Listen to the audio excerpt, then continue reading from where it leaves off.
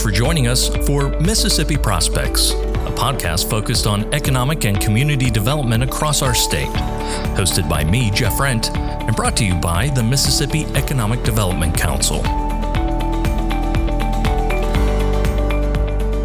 I took this straight from a presentation given by our next guest. If you want to think like a futurist, stop marveling at what's new and begin to think what's next.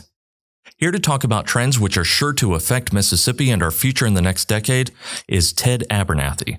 Ted is the managing partner of Economic Leadership LLC, a consultancy currently working in more than a dozen states to develop economic and workforce strategies.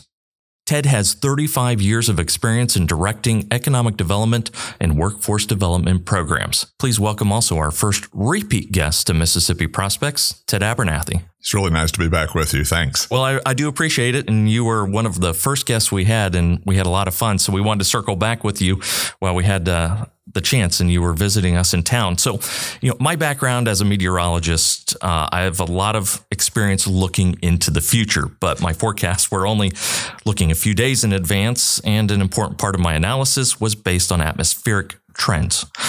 You address lifestyle and business trends, and you say trends are not a sad story. And I'm saying this even if you watch the news. As a matter of fact, in spite of our popular opinion of our quality of life, you say it's actually getting better. How so? Well, first of all, we're not futurists. We're trend spotters. So I'm not guessing that it's getting better. We're looking at data that says you live longer as a generation than the generation before you. Crime is half what it used to be. Deaths from motor vehicles are much lower than they used to be. We go on and on data. Child mortality, education level, everything's getting better. But if you really want to know how much better it is in the South, we now have indoor toilets and air conditioning. So the future's a lot better than the past used to be. Air conditioning is actually one of the keys to growth, population growth in the South over the last 50 years. Yeah, as everybody says, mosquito control and air conditioning has helped us. As a native Southerner, I couldn't understand that. Thanks to Mr. Carrier. So you address several trends which you believe will affect us in the short term and also in the long term. Let's start with acceleration. Are we really conducting business and living our lives at a faster pace, or is this really just how we perceive time passing? No, I think cycles are much shorter than they've ever been. So we always ask audiences, do you think that things move faster than they used to? And everybody says yes. And then we ask them, do you think it's going to slow down any? And everybody rolls their eyes and says, of course not. Time moves faster because cycles are quicker. So product cycles are quicker. Business reactions to project cycles because of analytics are different. But just generally in life, we've added so much to it that we're accelerating every part of it. And so one of the things that happens is the acceleration of change. And so if you think back 20 years ago, you were probably a technological guy, and you had your pager, and you had your Betamax, and you might have just had your first bag phone in your car, and you thought you were just whiz-bang techno guy. You were cutting edge at that point. You were cutting edge, absolutely. And today, not only do we have new things, we have none of those old things. They're all gone. If you have a pager today, I've been corrected a couple times. If you have a pager today, it means that you're a medical person, usually an ER nurse or doctor, and you have to carry your pager 24/7. And they give you that because they think you're not going to charge your phone very well, I guess. But no, I think acceleration is one of those things. And what it does to us is the interesting part. If you expect change to be faster, then you have to do a better job of both reacting to it, but also anticipating it.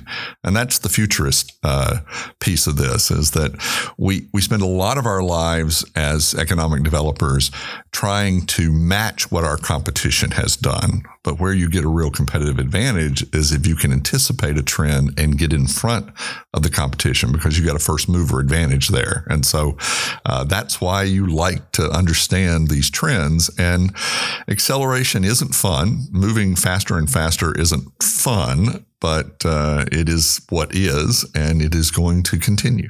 And a lot of it has to do with communication. Think back, 20 years ago, before the true explosion and proliferation, easy for me to say today, of email communication. You had to boot up a computer maybe back 20 years ago, log into your AOL account, and then you would get it. But now you're checking it on your phone. So everything is instantaneous. We communicate in shorthand. We try to communicate in a limited number of characters over certain platforms, and we're expected to respond immediately. That's got to, I would think, and also our attention spans have also shortened. I would feel that would contribute to acceleration. Yeah, so attention spans are one of those things. The older you are, the worse you think that is. That, oh my goodness, millennials have an 8-second attention span, or Zs have a 6-second. We all think, if you're a boomer like I am, an old boomer, you think, oh, that's terrible. Except what you realize is that the quantity of information that they're filtering has increased exponentially. So you've got to have a shorter attention span because you're filtering information. I'll give you an example on speed change for economic developers. My first economic development job was 40 years ago this year. And you would get a letter in the mail from a company, mostly back then, saying, we're considering doing expansion and we'll be in your community in a month. And we're going to spend a week there. Here's a list of 10 questions. Could you prepare for us? And you'd have a month lead time, and you'd get them for a week, and you'd try to figure out where to take them out and wine and dine them and play golf with them and whatever it was. But today, it's not unusual at all to get a Friday afternoon RFP due Monday. Yep. And the client may come and spend a couple hours with you, or the client may never even see you. We've seen ones where they ask you to videotape, a walk around in your community so they get an idea. It just moves faster. And once they made a decision, they want to move in. So, it affects your competitiveness as it relates to buildings and sites and everything else. So acceleration and we put it first always because it impacts every bit of our business. Talking about the way economic development has changed, one thing we've tried to do locally and testing out some equipment now is to provide the opportunity to give live virtual site tours to a consultant. Because like you said, you may or may not get them here. They may want to see a video of your community. We put a drone up, and we can do this in rural areas by amplifying the signal, making it stronger, setting up a private YouTube channel, and letting them see the site in real time. And then they can actually direct it over a phone call and say, can you fly down here and all that. So we are adapting to this without really thinking of why we're doing that, but it fits into the acceleration. Think about it hasn't been 20 years ago that an economic developer would pay tens of thousands of dollars for a helicopter to go up and take still photos of an overhead site, and that was the best they could do. And now, you can hire anybody under the age of 30 has a drone. They'll just go out and do it for you. And, you're $200 and you've flown the whole thing. Yep. And, this is the part of our business that has changed the most probably is the level of technological advantage we have, but also the bar for being in the game has risen pretty high. One of the next trends you address is hyperconnectivity. And let's face it, without the internet, especially, doing our jobs would, I won't say be impossible, but would be challenging. You've done economic development pre-internet. Mm-hmm. How are we going to see connectivity change in the future, and what role does data play in this? Because I know data is an important part of that connectivity. Yeah, we talk a lot at these presentations about data analytics, and the snarky way I put it is data analytics rule the world now. They rule NBA basketball, well, they also rule our world. You got Moneyball in baseball. You do, and if you think about connectivity, what we mean by that is that information is interconnected everywhere, and so where the value comes for some people is in being able to sort that information for you. And that's not unusual. The reason Google has value is because you ask it a question, it sorts a bunch of information, gives you an answer. Well, today, whether it's Site Selection Magazine or Forbes or somebody else, they've already sorted data and told you where the best places were. and our company, we get asked all the time, here are our filters. Tell us what communities are the best for this. And so the example we use is if you have an Alexa now, and we'll pick Alexa because that's the one I have, and you say, hey, Alexa, what are the best restaurants in town? They'll tell you 5 restaurants. And guess what? You actually go to one of those 5 restaurants. You don't go to the 6th best restaurant because you don't know anything about it. You certainly don't go to the 20th best restaurant of the top 100. You go to the ones that have already been pre-sorted for you. And so that's where we are. Where we'll be in 5 years is, hey, Alexa, where will the best restaurant be in 5 years? Or for us, Alexa, where will it be the easiest place to recruit new employees in 5 years? And companies will go there. And so the data analytics end up controlling the decision process more and more. 30 years ago in economic development, sales ability was one of the top things that you look for in an economic developer. You wanted someone who could take a client out, get them used to something, and make them think it was wonderful. Well, today, they already know all that information before they ever show up with you. They're looking at the finer pieces of it. So this interconnectivity does a couple things. The other big thing it does is there is so much information that none of us can be very good at any of it.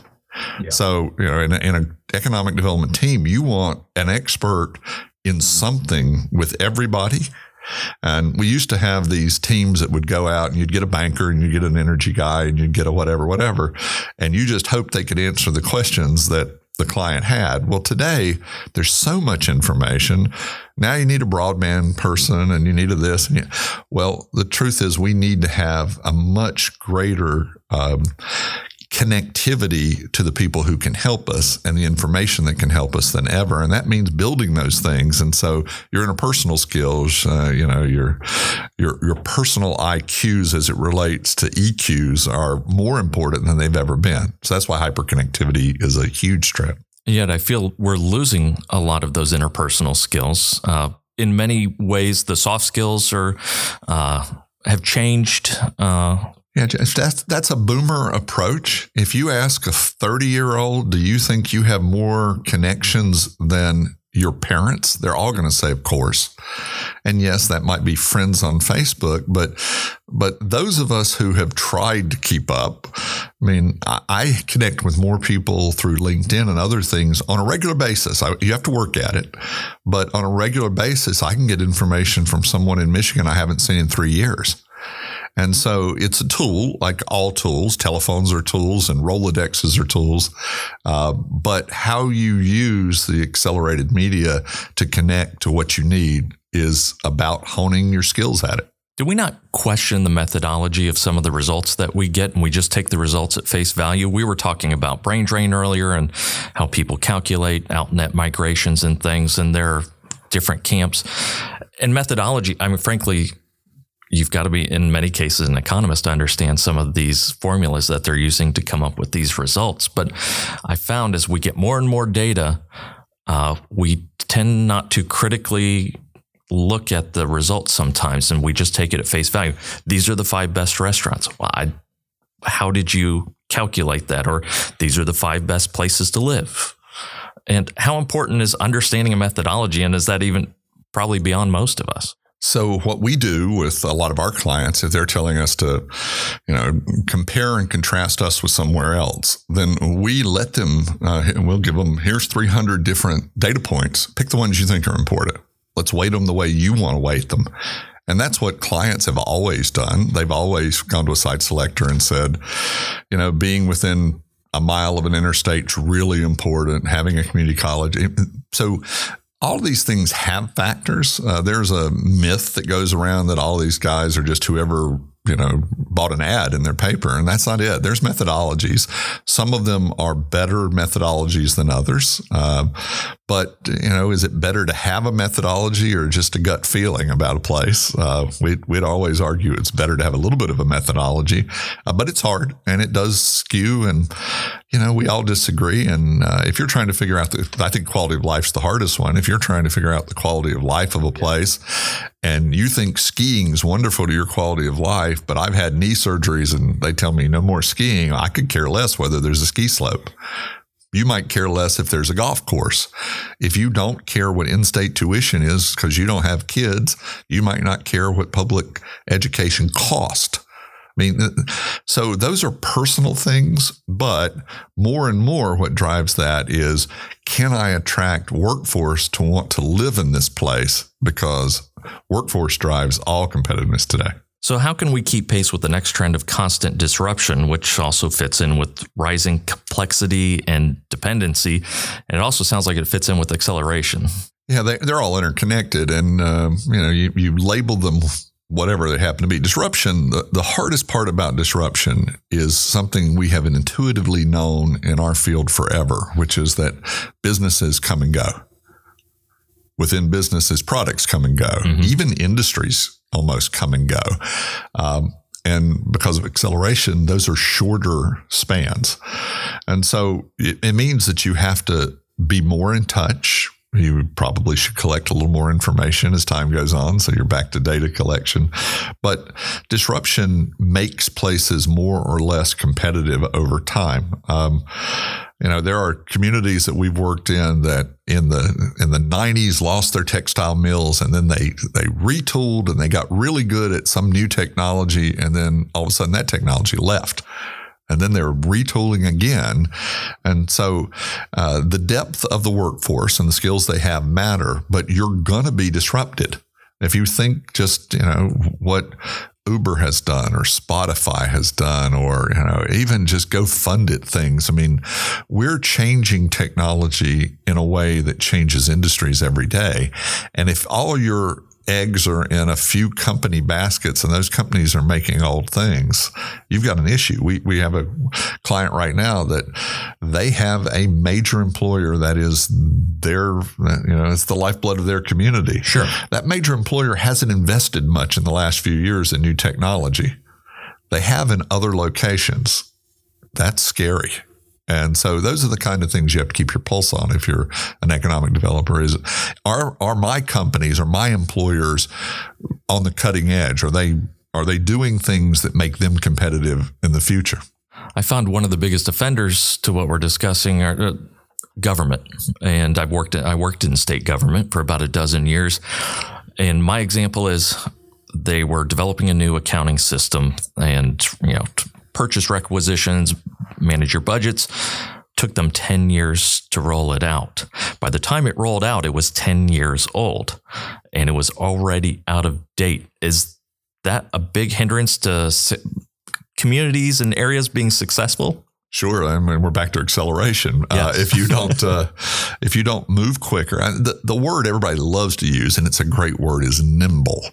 We got to be nimble. We can't be rigid in what we do. We not only have to be more flexible, but we have to be fast flexible. And so, yes, it's a big deal. And even if you think about, I think the technology that sort of swept our field 15 years ago was everybody had to have a website, right? Don't you remember when every conference you went to, there were 14 breakout sessions on how to have the coolest website?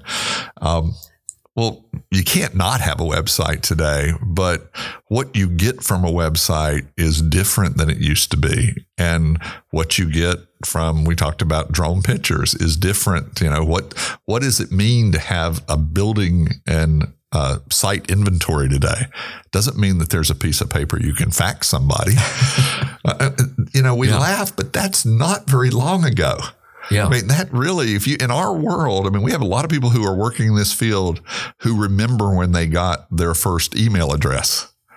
And so, it's a matter of trying to stay current, but anticipating the change we have. And as we started this, change isn't a horrible thing. Trends aren't but they are a way that differentiates winners and losers in our field. And that's the key, is trying to make sure that you're armed with what you need to have in order to compete.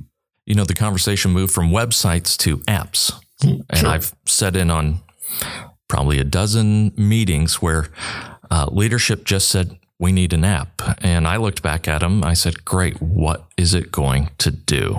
I don't know. We just need an app. Well, and you need an app that somebody uses.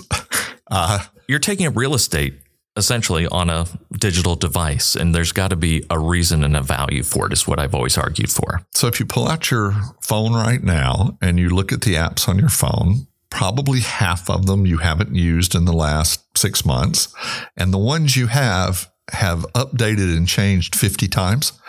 So that tells you right away what a successful app is. It's one that stays current and relevant and useful.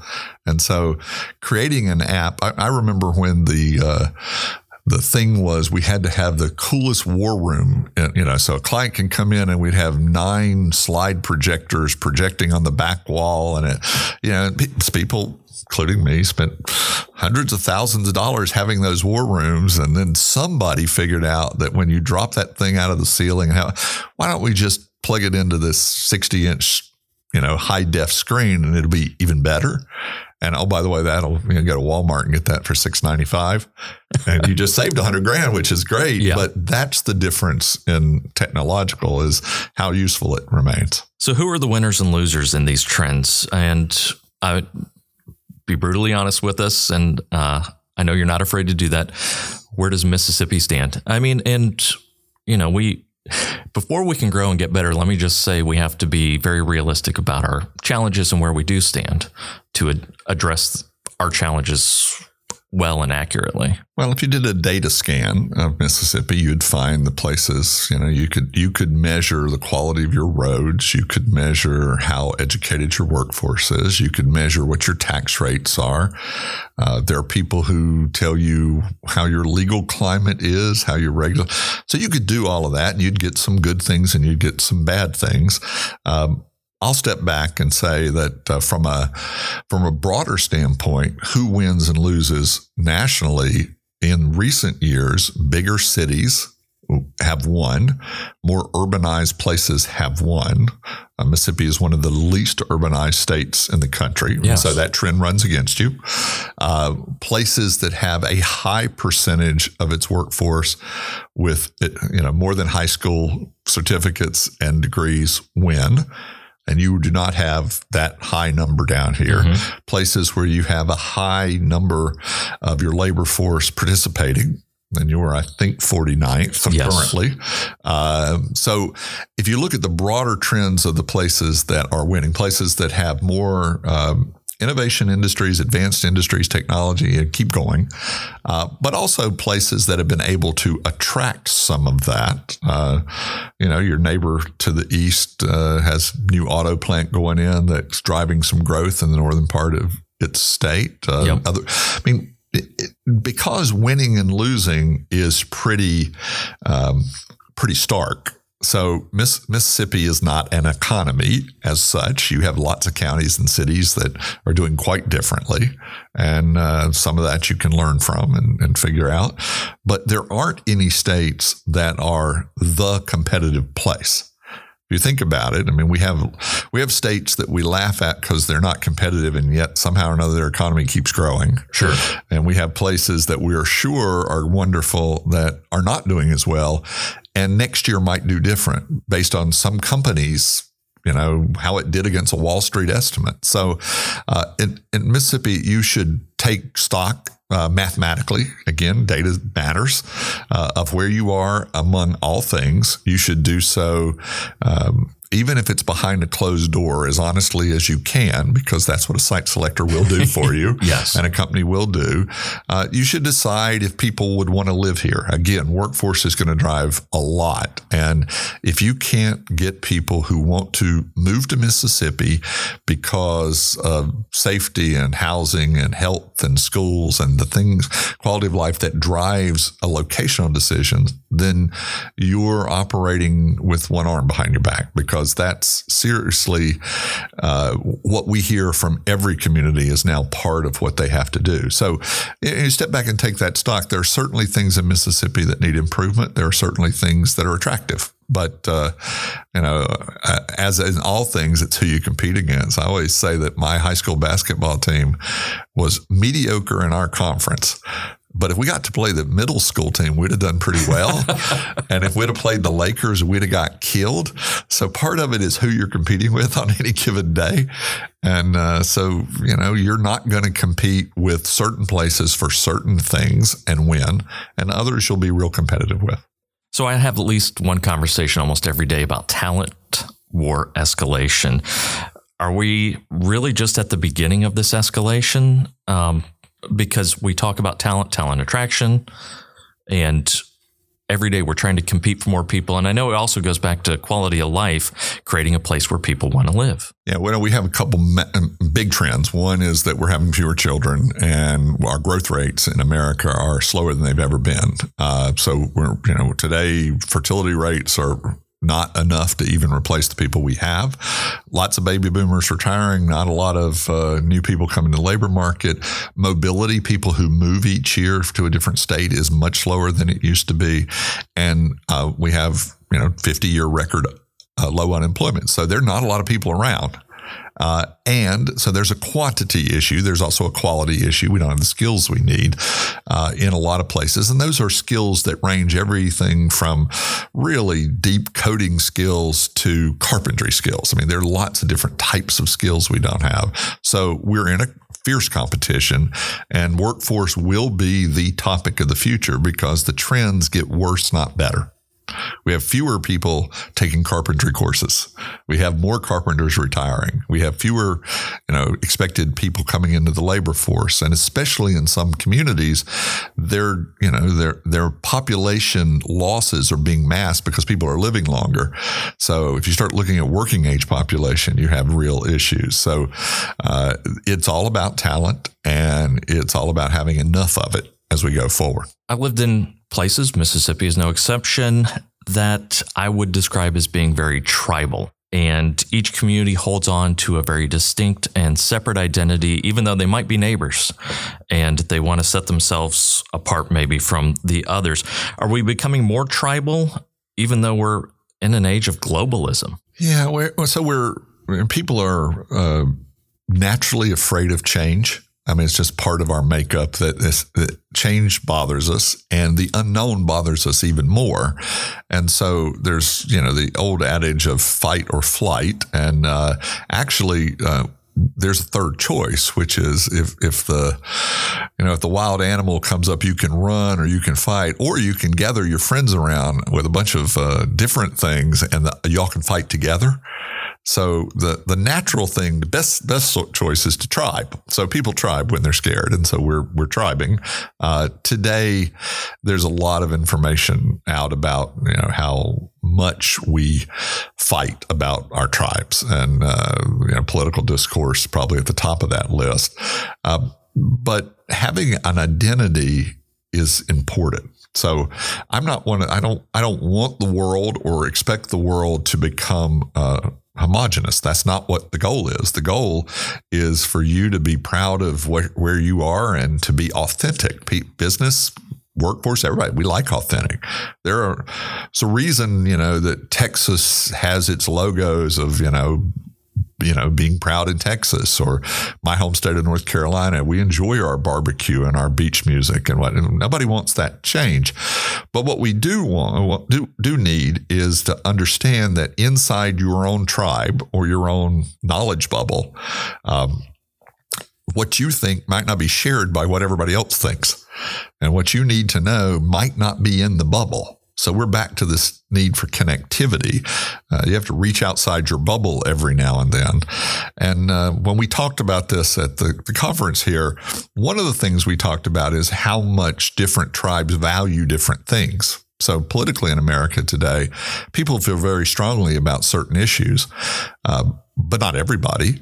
We have whole issues where 10% of people think they're important and 90% think they're important. And, they're not the same thing. Your tribe might think this is the most important thing in the world, and a whole bunch of other people could care less. And so you have to understand what's really important to people and what's important in our field in economic development, what drives decisions, that what you think about this or what you feel is not relevant. You have to understand what the facts are. We are overwhelmed on a daily basis with information and disinformation and what I call nonsense and noise that we have to sort through. And it's dependent on us not to just take someone's word for something or even one researcher's word for something. We do a thing every year where we take all these rankings and we look at them and combine them to get the rankings of the rankings. And then we bounce it off of what your actual economic performance was. So everybody thinks you're terrible, but you did really well, so something's wrong. Or everybody thinks, that you're great and your performance isn't very good. Goes back to questioning methodology. Yeah, and it depends on what you care about. There's a state in the South right now that's a top 5 state for job growth and is ranked 50th for wage growth. Now, is that good or bad, or is having a whole bunch more pretty low-paying jobs really the economic goal? And we also have a tendency not to discount those rankings or those statistics that fit our own personal narrative. Yeah. Like, I want to be number one. If this tells me I'm number one, I'm not going to question it. If they tell me I'm 50th, then I'm going to say, well, they're wrong. Yeah, one of the great reads for any good economic developer are books on biases and how your own biases create your own internal narrative, but also how the biases of the people you're trying to convince of something come into play. And, there are lots of biases. One of them is that anybody who agrees with us, we're sure is right. And anybody who disagrees with us, we bow our backs up as good Southerners would and say, nah, that boy just ain't right. He doesn't know what's going on. So this, there's recency biases. There's a lot of biases we have as humans. And there's even, expert biases. If somebody who went to some school says it's true, you say, oh, it must be true. Well, okay. Now, that's not always the way life is. And so what we try to encourage people is get as much information as you can, talk to as many people as you can, both inside your tribe and outside. Try to make up your own mind. Be smart. There's a great John Wayne quote that we closed the conference with. It's one of my favorite quotes. It says, "Life's hard. It's harder if you're stupid." And so, John Wayne and Mike Tyson are sort of my quote guys. They all have great quotes because they just didn't care, evidently. And we're at a time where the bar is higher. You got to be smarter in order to be successful. And if you're a community, you've got to be self-determinant. You've got, serendipity is not a strategy.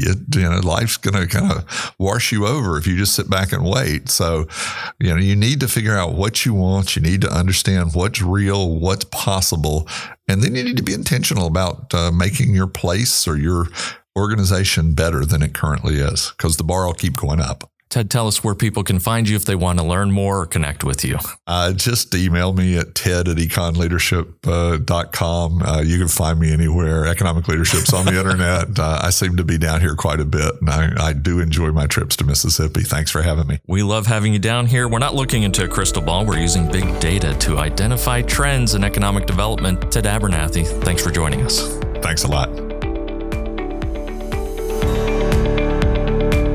Mississippi Prospects is brought to you by the Mississippi Economic Development Council, the Mississippi Development Authority, Cooperative Energy, Greater Jackson Alliance, Entergy, Mississippi Power, Tennessee Valley Authority, Watkins & Eager, Butler Snow, Jones Walker, and produced by MWB Studios. If you have questions or comments, join us on Twitter at MEDC Info.